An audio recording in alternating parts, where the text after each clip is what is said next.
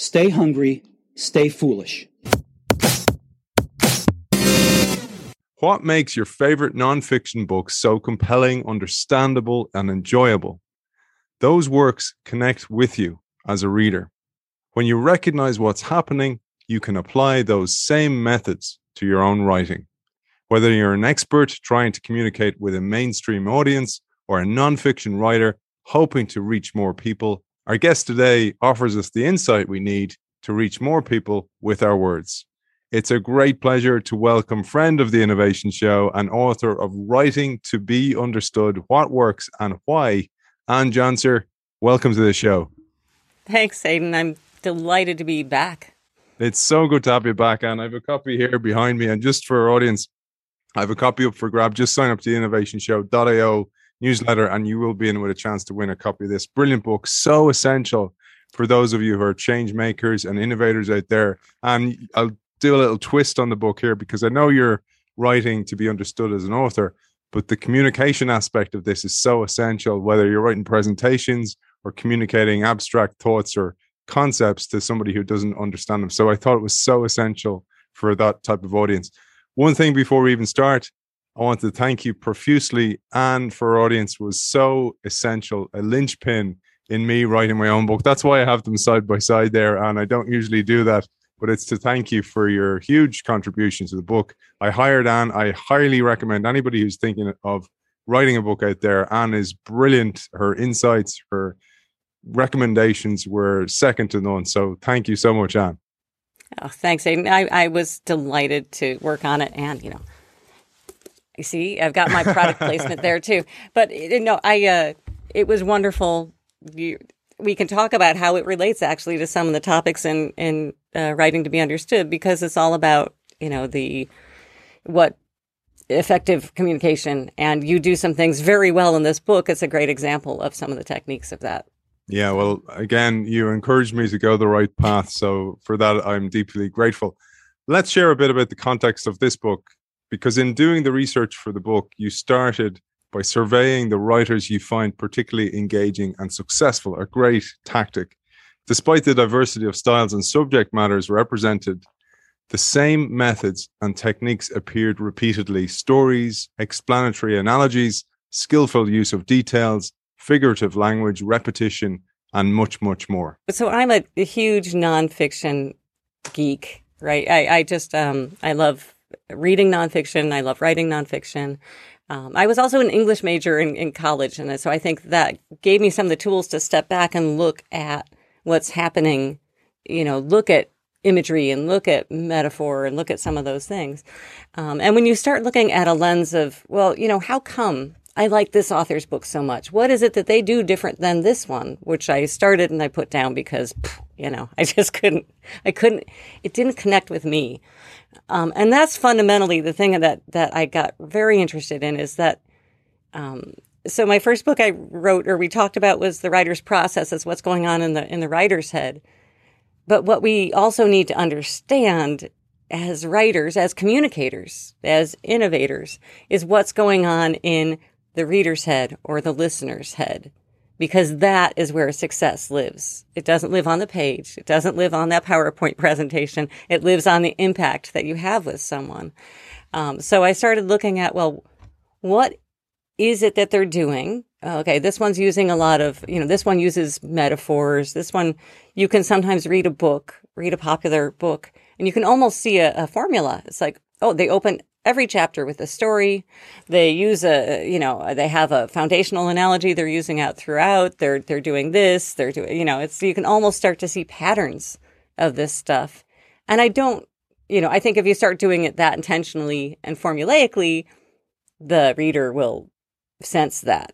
But I think a lot of this is things that people do naturally, or we can add to our writing to make it land with more impact.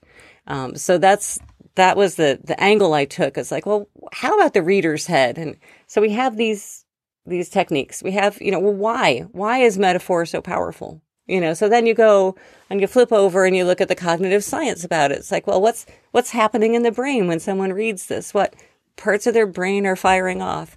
And so that was the set of explorations. This book, I would pick off each of those strategies, those stylistic things, and say, okay, let's look at this. Let's look at why it works. Let's look at how these authors use it, and let's look at how we can make this work in our own writing. How can we add it in so that I can write more like, Dan Pink or Susan Cain? I'd love to write more like them. So what do they do, and how can I internalize that and be a little bit more closer to what they do in terms of the impact of my work on the right readers? So one of the reasons I have these books behind me, I have Michelle Wooker's Grey Rhino. I also have her new book there. I have Dan Pink's book there.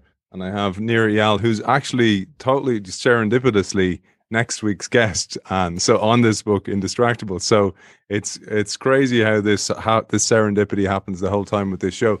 But the reason I have those there for our audience is Anne interviewed so many successful writers to get their perspectives as well. So harnessed all this energy, all these thoughts together to give us a story that really makes sense and really lands. And that is one of my points here, that message sent must equals message received, because it's not about just getting the book out there. It's actually getting the concepts into people's thoughts, into the people's heads. And you say, to visualize this concept, imagine a Venn diagram for our writing topic with two overlapping circles. I thought this was really useful visual for people to understand this idea of message sent equals message received. We live in our own heads. That's where we are. And so often we feel that I have these things I want to say, and I have these things about this project I want to tell people, without stopping and thinking, but what do they need to hear? What do they want to hear? There's a whole chapter in this book, which it could be its own book. I started going down that route, and I said, okay, this is its own book. I'm going to condense it back to a chapter. But it's about writing for the difficult audience, for the audience who doesn't actually want to hear what you have to say. And what's the set of things that you can do to reach them? And, holy cow, we have seen a lot of that kind of, two worlds of discussion, people talking to this audience, everybody preaching to the choir, and not effectively communicating across divides in the last X years. And I think that this is a really, it's a tough thing. But again, if we understand a little bit about how we think and understand things, maybe we can start to make some forays into reaching people who are not predisposed to agree with us about something that perhaps they're going to dig in more deeply about. So we might come back to that, because I think that's a key point, like overcoming the resistance from the receiver, the message receiver, if you want to call them that. But let's dive in with a question you were asked right at the start. Who are your readers? And you have ways to kind of navigate this to understand. First is how choosing a narrow audience can actually broaden your reach. Why finding points of connection makes readers more receptive, and indeed, how to choose a specific audience in the first place. These are great starting points. Yeah. It all, if you're going to be effective as a writer, you have to understand who you're having an effect on. You have to understand who the reader is. And one of the biggest issues I see with writers is this tendency to think, everybody wants to read this thing. I come from the marketing domain, and that was the same thing too. Who is our customer? Well, everybody is our customer. Well, it's not. It's never everybody, right? And even if it is a broad audience, you're much better served by choosing and speaking to and meeting the needs of a distinct group, because then they become the people who spread your work. The example I'd like to give of this is Marie Kondo and her life-changing magic of tidying up.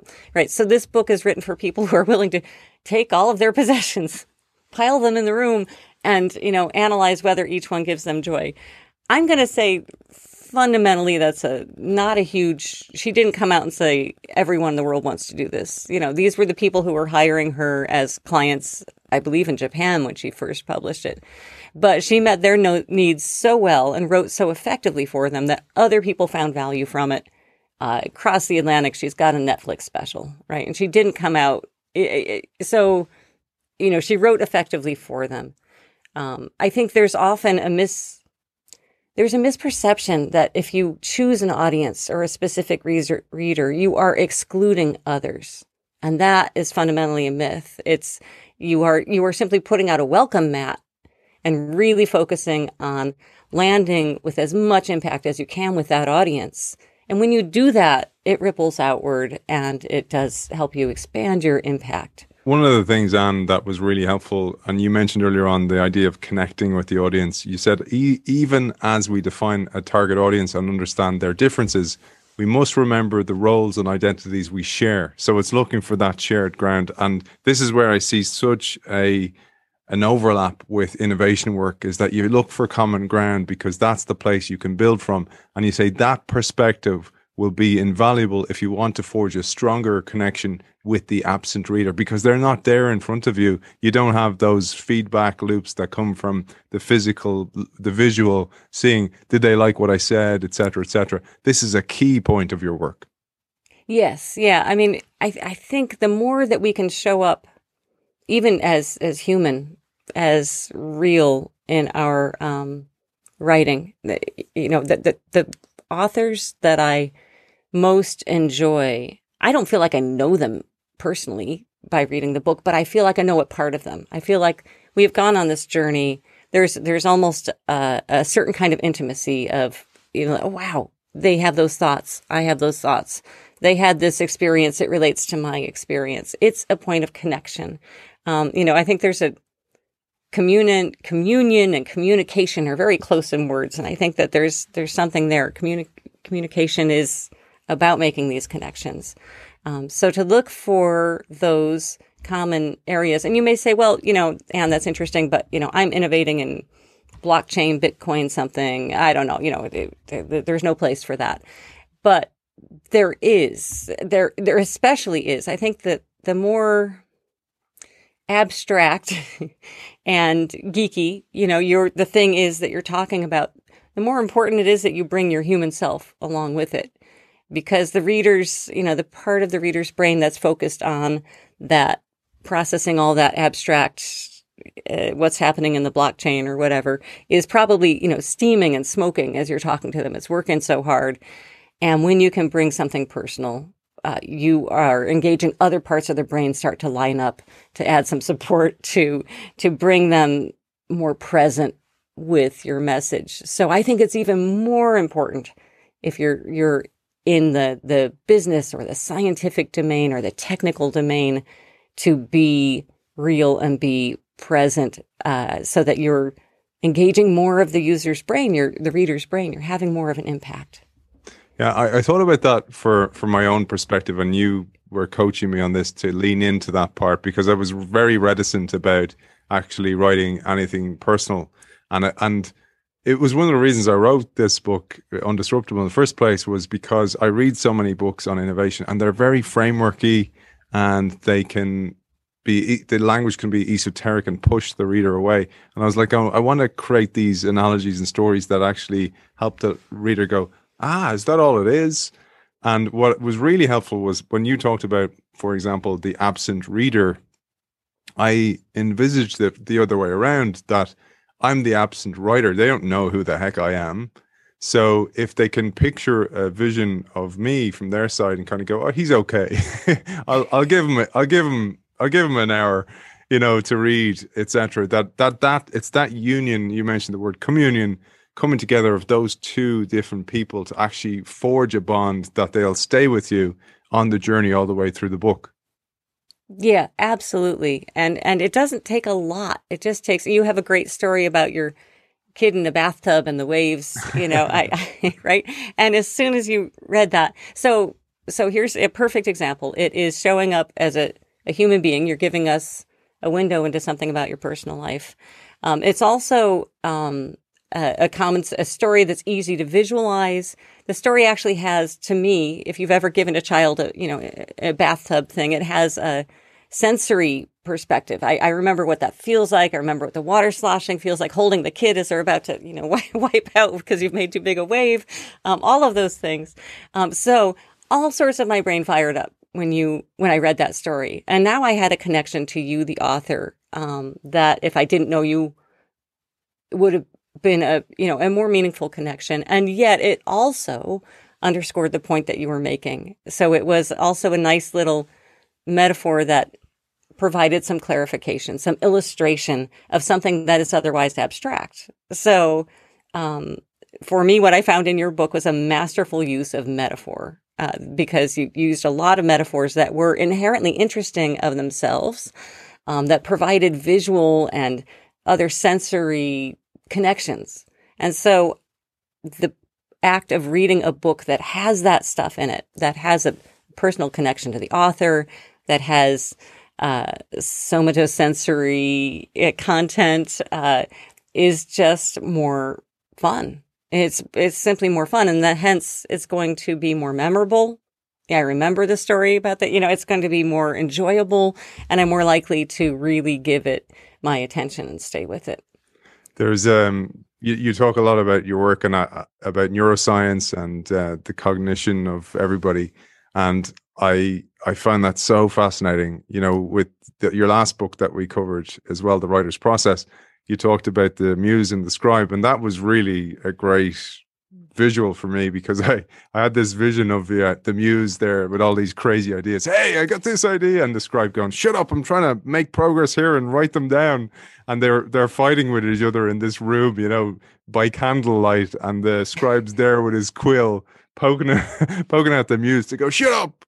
So that's how powerful that was for me. But that brings me to the idea of cognition and neuroscience, because really the message that really got from your work was the idea of empathy for the other side. And you talk about cognitive empathy, which refers to the ability to take the other person's perspective.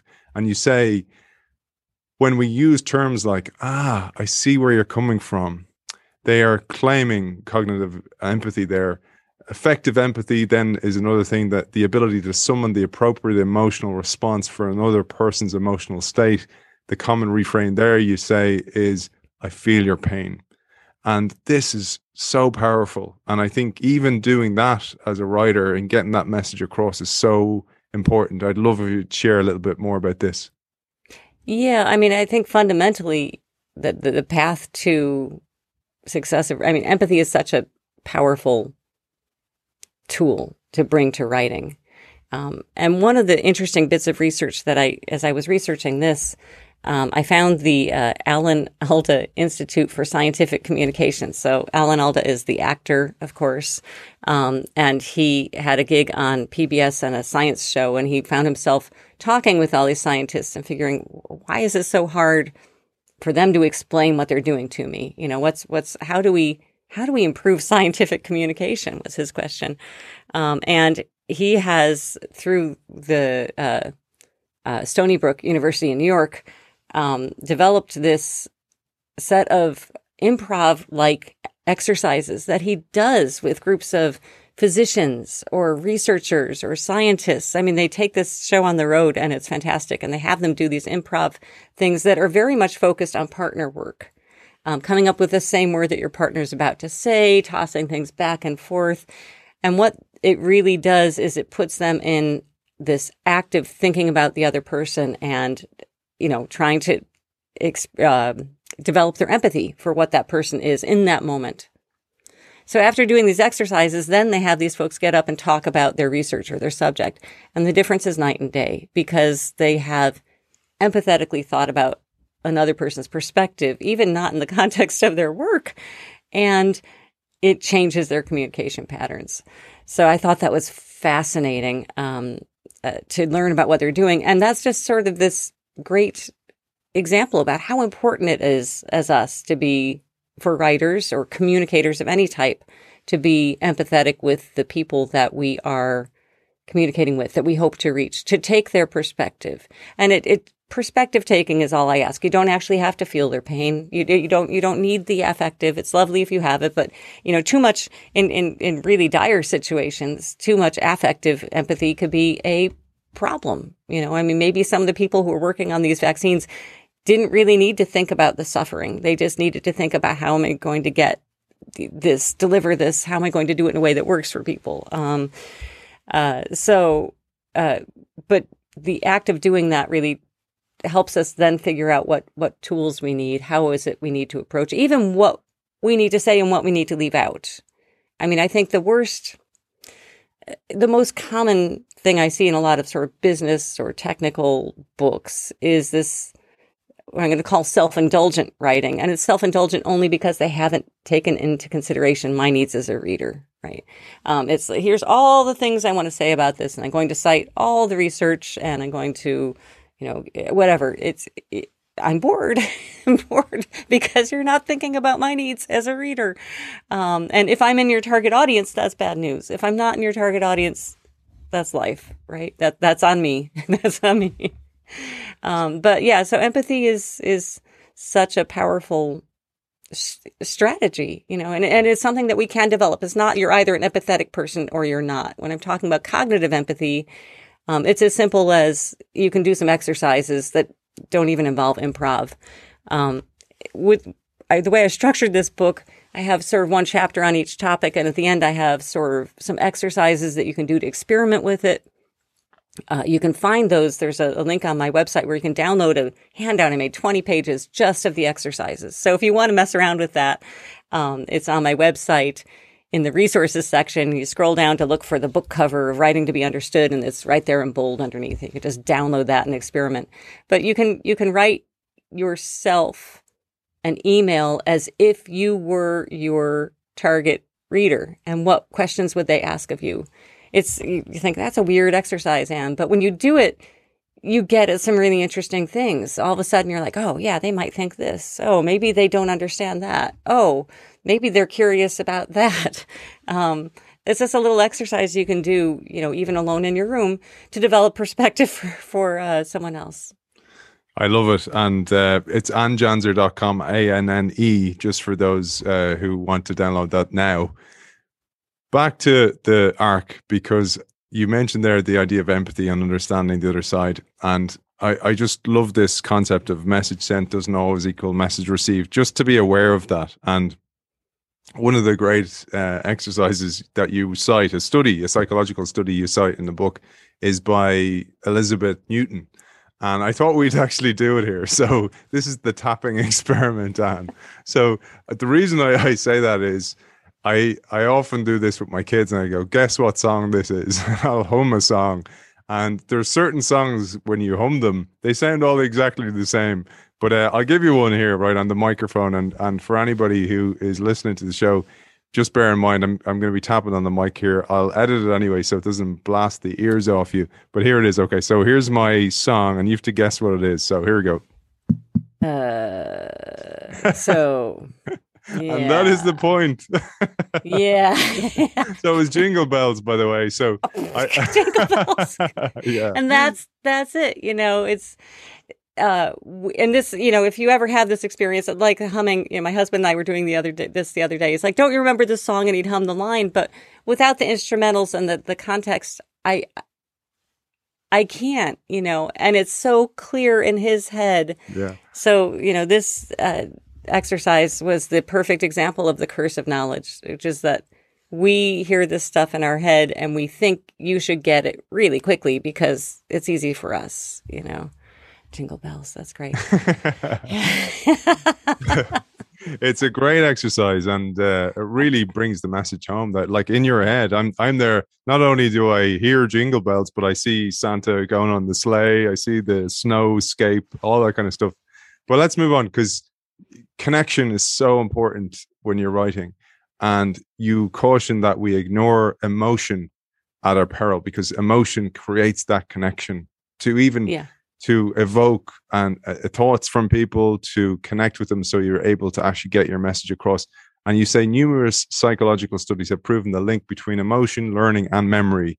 If we want to change somebody's opinion or influence their behavior, then it's even more critical that we understand what's going on behind the analytical mind. So we have to appeal to the emotional mind. If you think about it, the whole analytical, parsing all this abstract stuff is the last developed part of our brain evolutionarily, right? So it's only marginally in control. And the emotional side, everything else is very fundamental, and yet we tend to ignore it. We tend to ignore it. And the problem too is there may be emotions there that we don't even see, that we are activating with our use of metaphor, for example, or we may be, writing for an audience that already has a very emotional feeling about our subject, but not think about that and just let me show you more data. It's like, well, data is never going to beat emotion. Let's just put that out there. Forget it. Data won't win in a fight between emotion and data. Emotion wins every time. So we need to, part of the empathy with our audience is about understanding what they might be bringing to the table for emotions. Part of it is about acknowledging emotions, maybe connecting emotions. That's one of the reasons why story is so powerful as a way to communicate on topics. I mean, I know you had a guest recently talking about business storytelling, Janine Kurnoff, right? It's so fundamental because it just lets us bypass the analytical for a moment. Let something sit with our brains in the way that we are naturally programmed to make sense of the world, which is story. We are storytelling animals.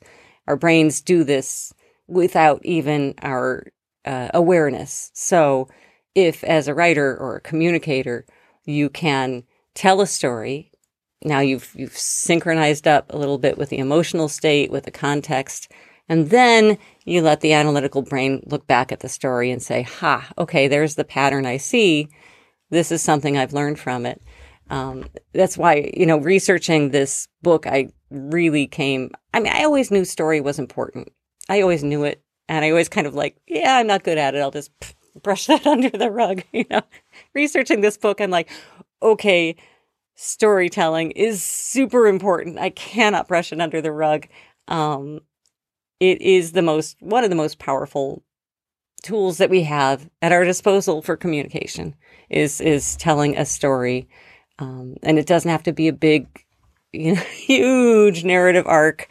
It can be something pretty simple, but just something to connect with someone on a level that lets them bring their emotions and then apply their own reasoning processes to it. Rather than us telling them what to think, they can draw their conclusions about what to think. So story there, for example, you use that as a tool to pique interest as well, to pique curiosity. And you share how curiosity is your accomplice and theories of curiosity as pain and pleasure. I love this chapter.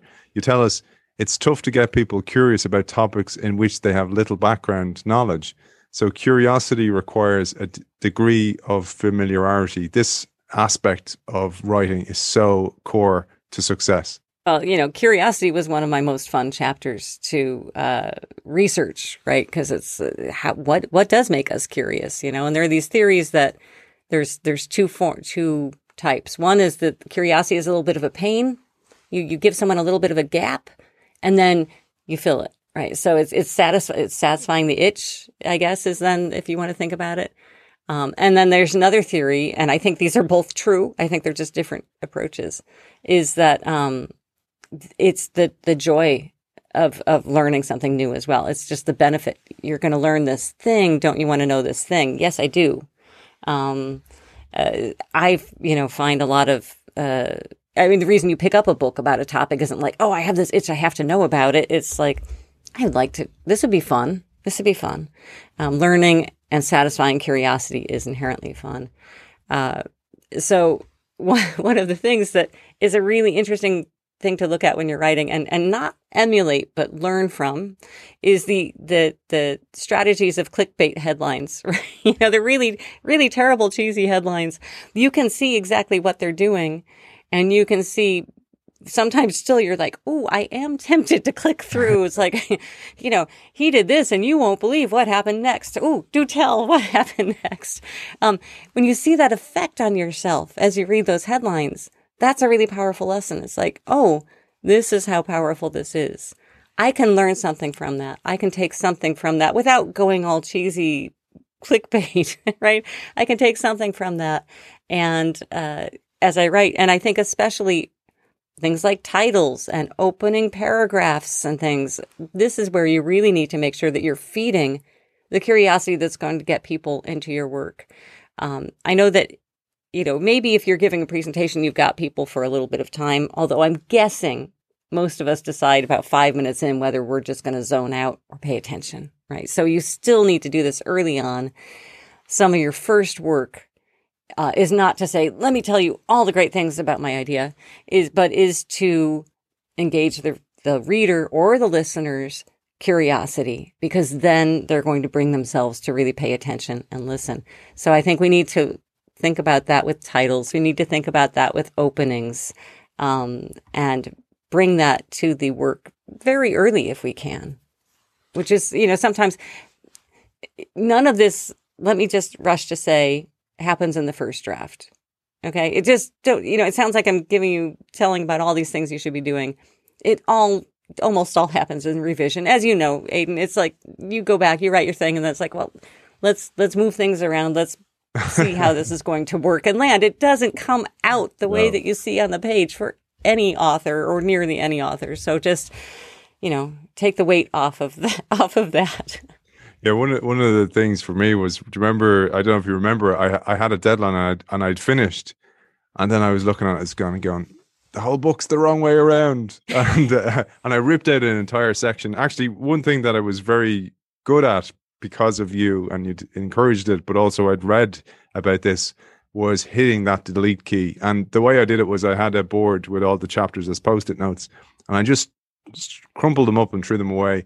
But you helped me a lot with that. But I wanted to share a great bias, because I had a whole section in on bias. There's a bias called the IKEA effect, named after the furniture company, where when you build it, you attribute more value to it. And I thought about that with writing, that you've built it, this is your baby, and you've written it, and it's very hard to delete it. But what you talk about is just reframe that, just relocate it. Yeah. Don't throw it away. Just find it a new home. It can be a blog post, something like that. But, ultimately your aim is to serve the reader and the structure. And I have to tell you, since that time, Aiden, I did this big survey of nonfiction authors, like 400 and something nonfiction authors responded to the survey I did. And I asked them, how closely did your book match, your finished book match the outline? And almost nobody. I think the number who was a perfect match was like 6%. 6%. So the fact that you were partway through and then had to shift your outline, matches my experience with every book I've written. It matches the experience, some of them had minor outline changes, and about a quarter of them, it was a whole new outline. We don't know until we're well into the work if we have been doing this work of trying to take the reader's perspective.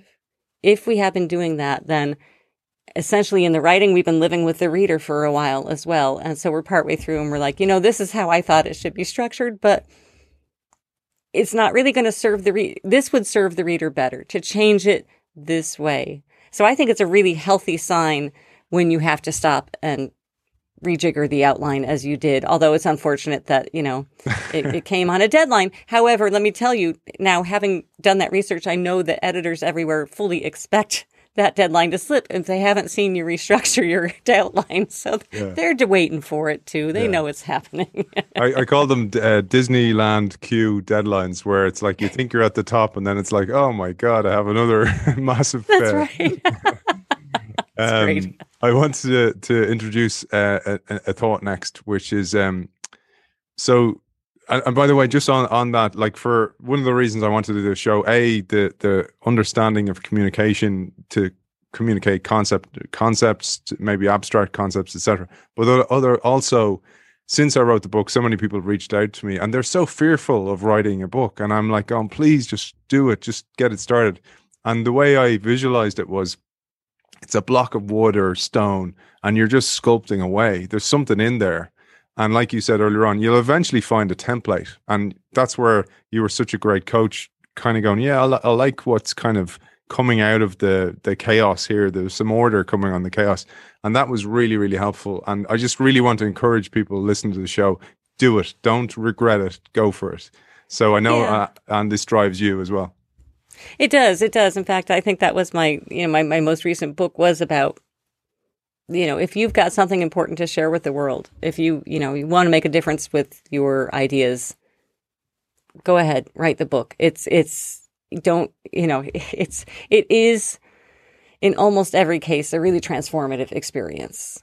And again, I did this survey and I asked people, how many of the published authors did this meet your personal expectations and did it meet your business expectations? And 90% it met or exceeded their personal expectations, and close to that their professional expectations as well. Sometimes it delivers.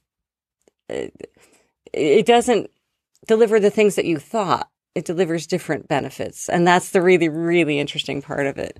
But if you're willing to go on that journey and really approach it as you did with your book, I think the best writers, nonfiction writers, take us on a journey of discovery that they go through themselves. They're not just spewing everything they know onto the page and putting it out. They're on this, it is transformative as they write.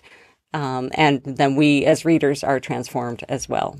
Yeah, that was a huge thing for me. And I read once that when you're buying a piece of art, you're not buying a picture. You're actually buying the transformation of the artist during that period. So that's actually why there's such value on a work of art.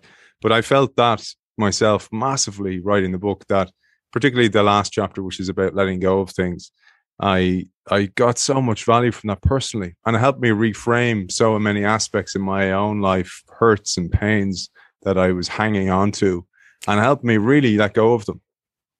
That's fascinating. Yeah. I mean, there's nothing like writing the book to internalize it in a whole different level, right?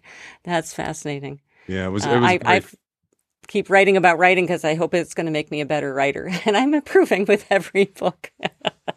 I was getting at this because people are still going, oh, where do I start? God damn it, you guys are going on about it. Where do I start?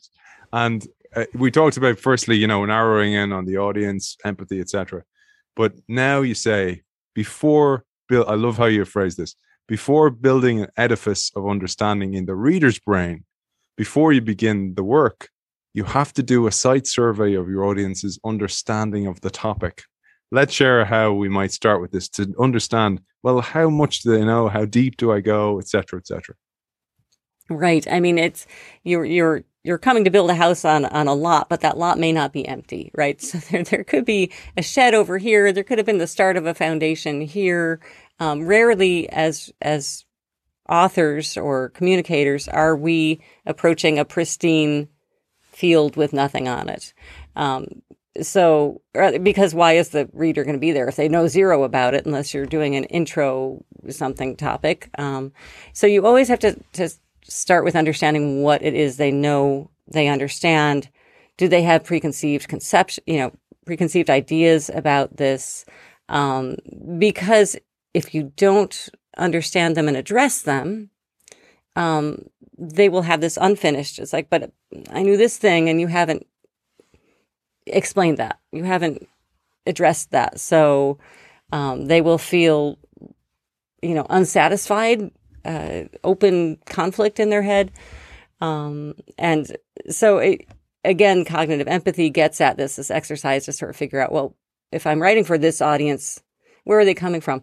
It comes even things like what language will they understand? If I use this terminology, will it be unfamiliar to them? Am I adding a lot of cognitive load? Am I giving them extra processing work that isn't necessary because I could use other words? Or a lot of them, will English not be their first language? So that if I want to impress and dazzle with my long, elegant sentence constructions, maybe I will be losing those readers. Because again, I'm asking them to do too much heavy lifting mentally to assemble the sentence. And so they're working on that rather than understanding the brilliance of my ideas, things that I want to land with them, right? Yeah. So this idea, one of the things to understand is this idea of cognitive load, which is how much mental processing, parsing work are you putting on their executive functioning part of their brain, because we are all slightly overstressed in our lives. And so can you alleviate that to keep their focus on the message and not on the packaging? Yeah, and that's so useful. I think in this day and age as well of the data onslaught that people experience, that's one of the reasons I kept the chapters so light, like you did as well in this book and your previous books, because it's almost like, well, you can read a chapter over a coffee. So I'm not asking too much. I'm not overloading you too much, etc., etc. But this highlights something, which is the illusion of knowledge. And you share that we cannot possibly know everything we need to know. So we rely on other experts to understand things for us. However, we unconsciously claim ownership of expertise that doesn't live in our own heads. Let's explain this, because you share a great study by Rosenblit and Kyle to unveil our tendency for the illusion of explanatory depth. So this is something we need to understand about our readers and also about ourselves. But as writers, we find out about it really quickly about ourselves, which is this. We think we know things more than we do. And I think the study had to do with toilets, right? Toilets. So you know how a toilet works? I know how a toilet works. If you sit down to explain the physics of exactly how the toilet works, when you hit the lever, what's happening and why, you'll suddenly realize, you hit the lever and it works. I mean, you don't know. Some of your listeners may, but most of us are kind of like, call the plumber, if it doesn't work.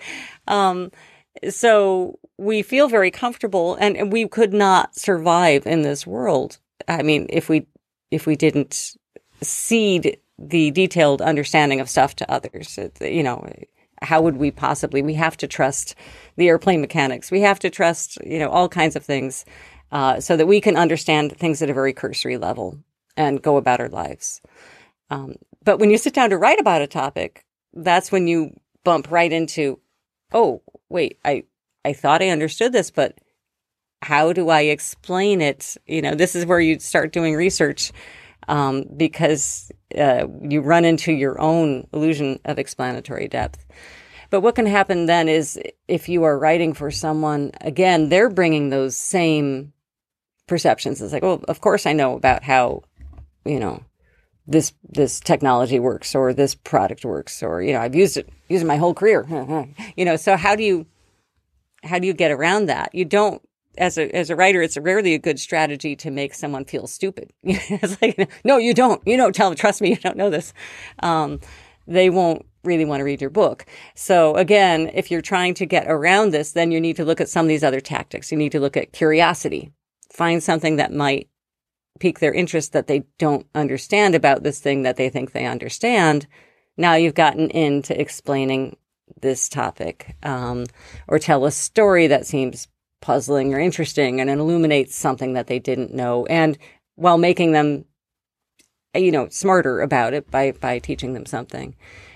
So there is a whole book on this topic called The Knowledge Illusion, and I interviewed one of the authors of that, and I just thought I love this stuff. I love the stuff about how our brains, the boundary of our knowledge is not contained in here. It's in the world. I thought that was a fascinating idea. You interviewed a guy called Dr. Stephen Sloman, and you talked to him about recognizing the range of values of your readership. This is really important, particularly if you cast a judgment too early and you're very specific with that judgment. So you have to acknowledge a wide range of options or values in order not to alienate people, because they'll just put the book down straight away. Yep. This is a really important aspect.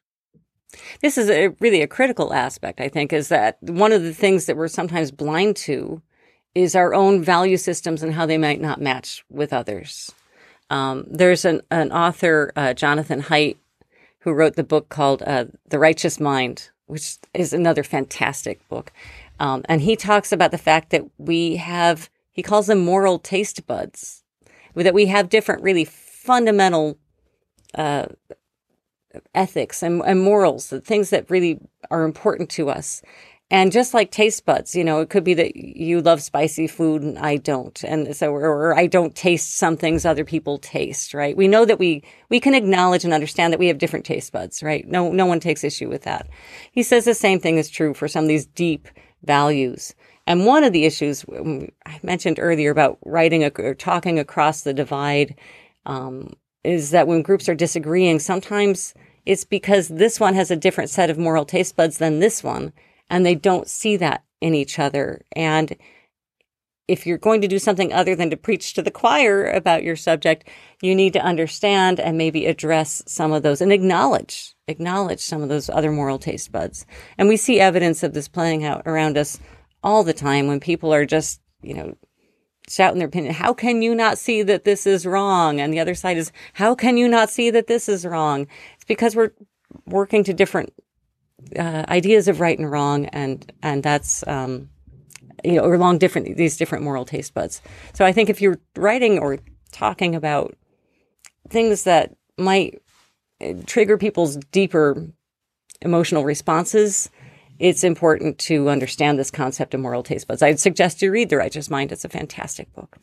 After I'd written the book, I mentioned so many people reach out to you, and it's not with a how did you do it or how did you navigate it. Really what the question often is how did you overcome the fear or the fear of judgment? And people ask that even about, I write a weekly blog, as you know, and they kind of go, what if somebody doesn't like it? And I was like, if you write for yourself, firstly, it's an amazing way to learn because you organize your thinking. And like you said, with the toilet analogy, the illusion of knowledge, you actually figure out, do I actually know what that is? Can I articulate that simply? So that's one of the real reasons I did it. But I wanted to bring this back to something we touched on earlier on, which is succeeding with a tough audience.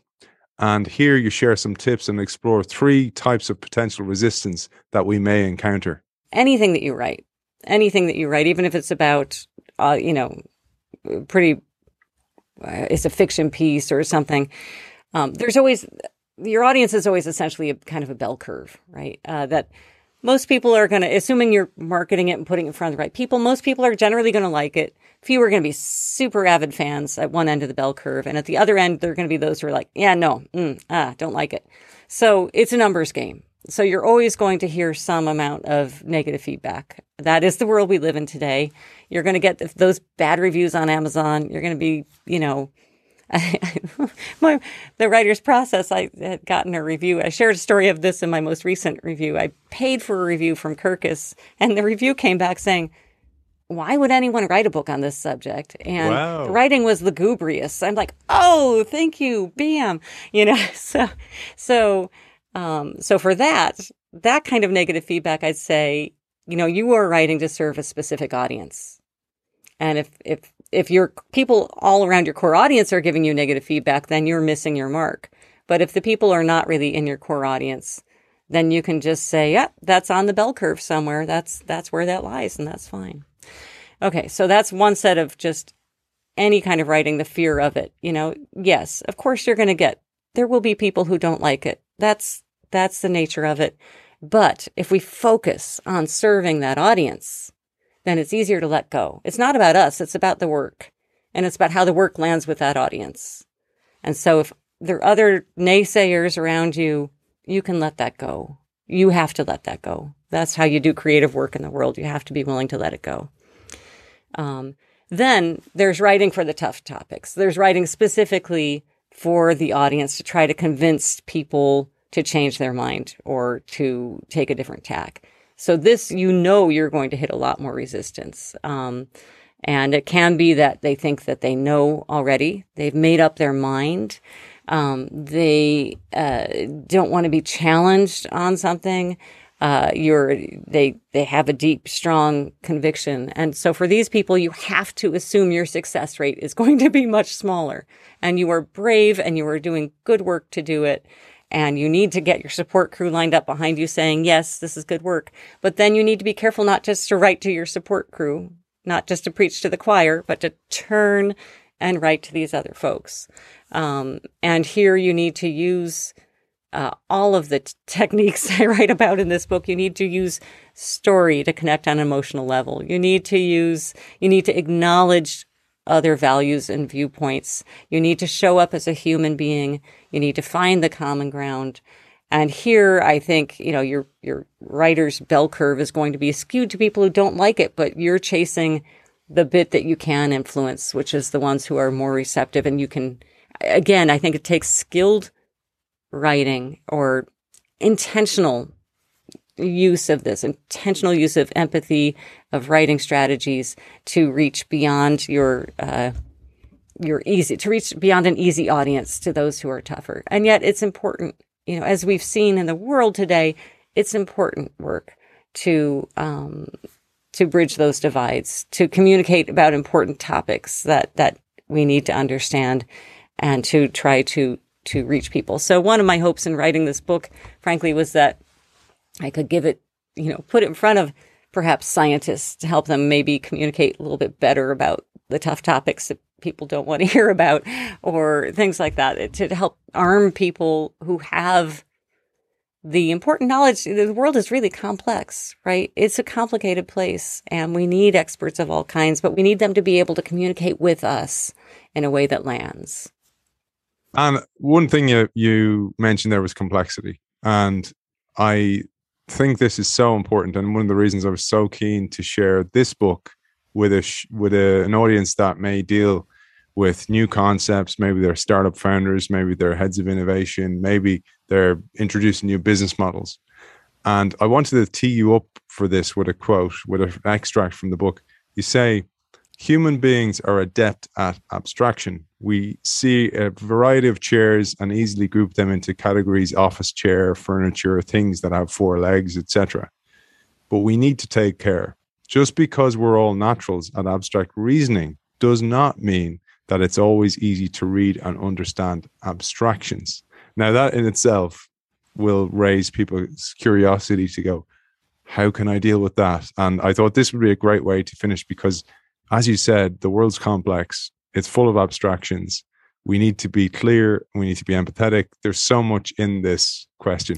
I come from a technology background where we're writing and communicating about really abstract ideas that are hard to visualize. And obviously there's no other way to do it in technology. It's all virtual. And yet, we need to remember that the part of our brain that's dealing with these abstractions, that's taking them and unpacking them, is the prefrontal cortex, right? It's doing a lot of heavy lifting every time you throw a term, an abstract term at them. And so what I find, especially when I work with a lot of business writers or people writing about technology or science, or really, honestly, almost anyone in academia, right? They have all mastered all of these abstractions and they trot them out. It's like, look at this. This is how all these abstractions come into play. And the problem is that puts a lot of cognitive load on the readers, one part of their brain, to unpack all of that, especially if it's not really familiar to them. Their colleagues may be perfectly happy, tossing it around with all this terminology, but the rest of the world has to do extra work. And we're overloading one part of the brain, of the reader's brain.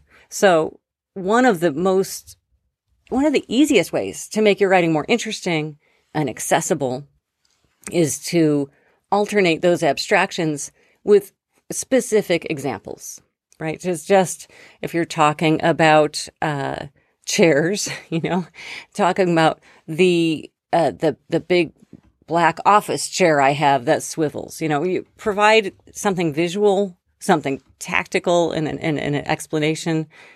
Fiction writers will call this the telling detail, right? You don't just say he went into the office.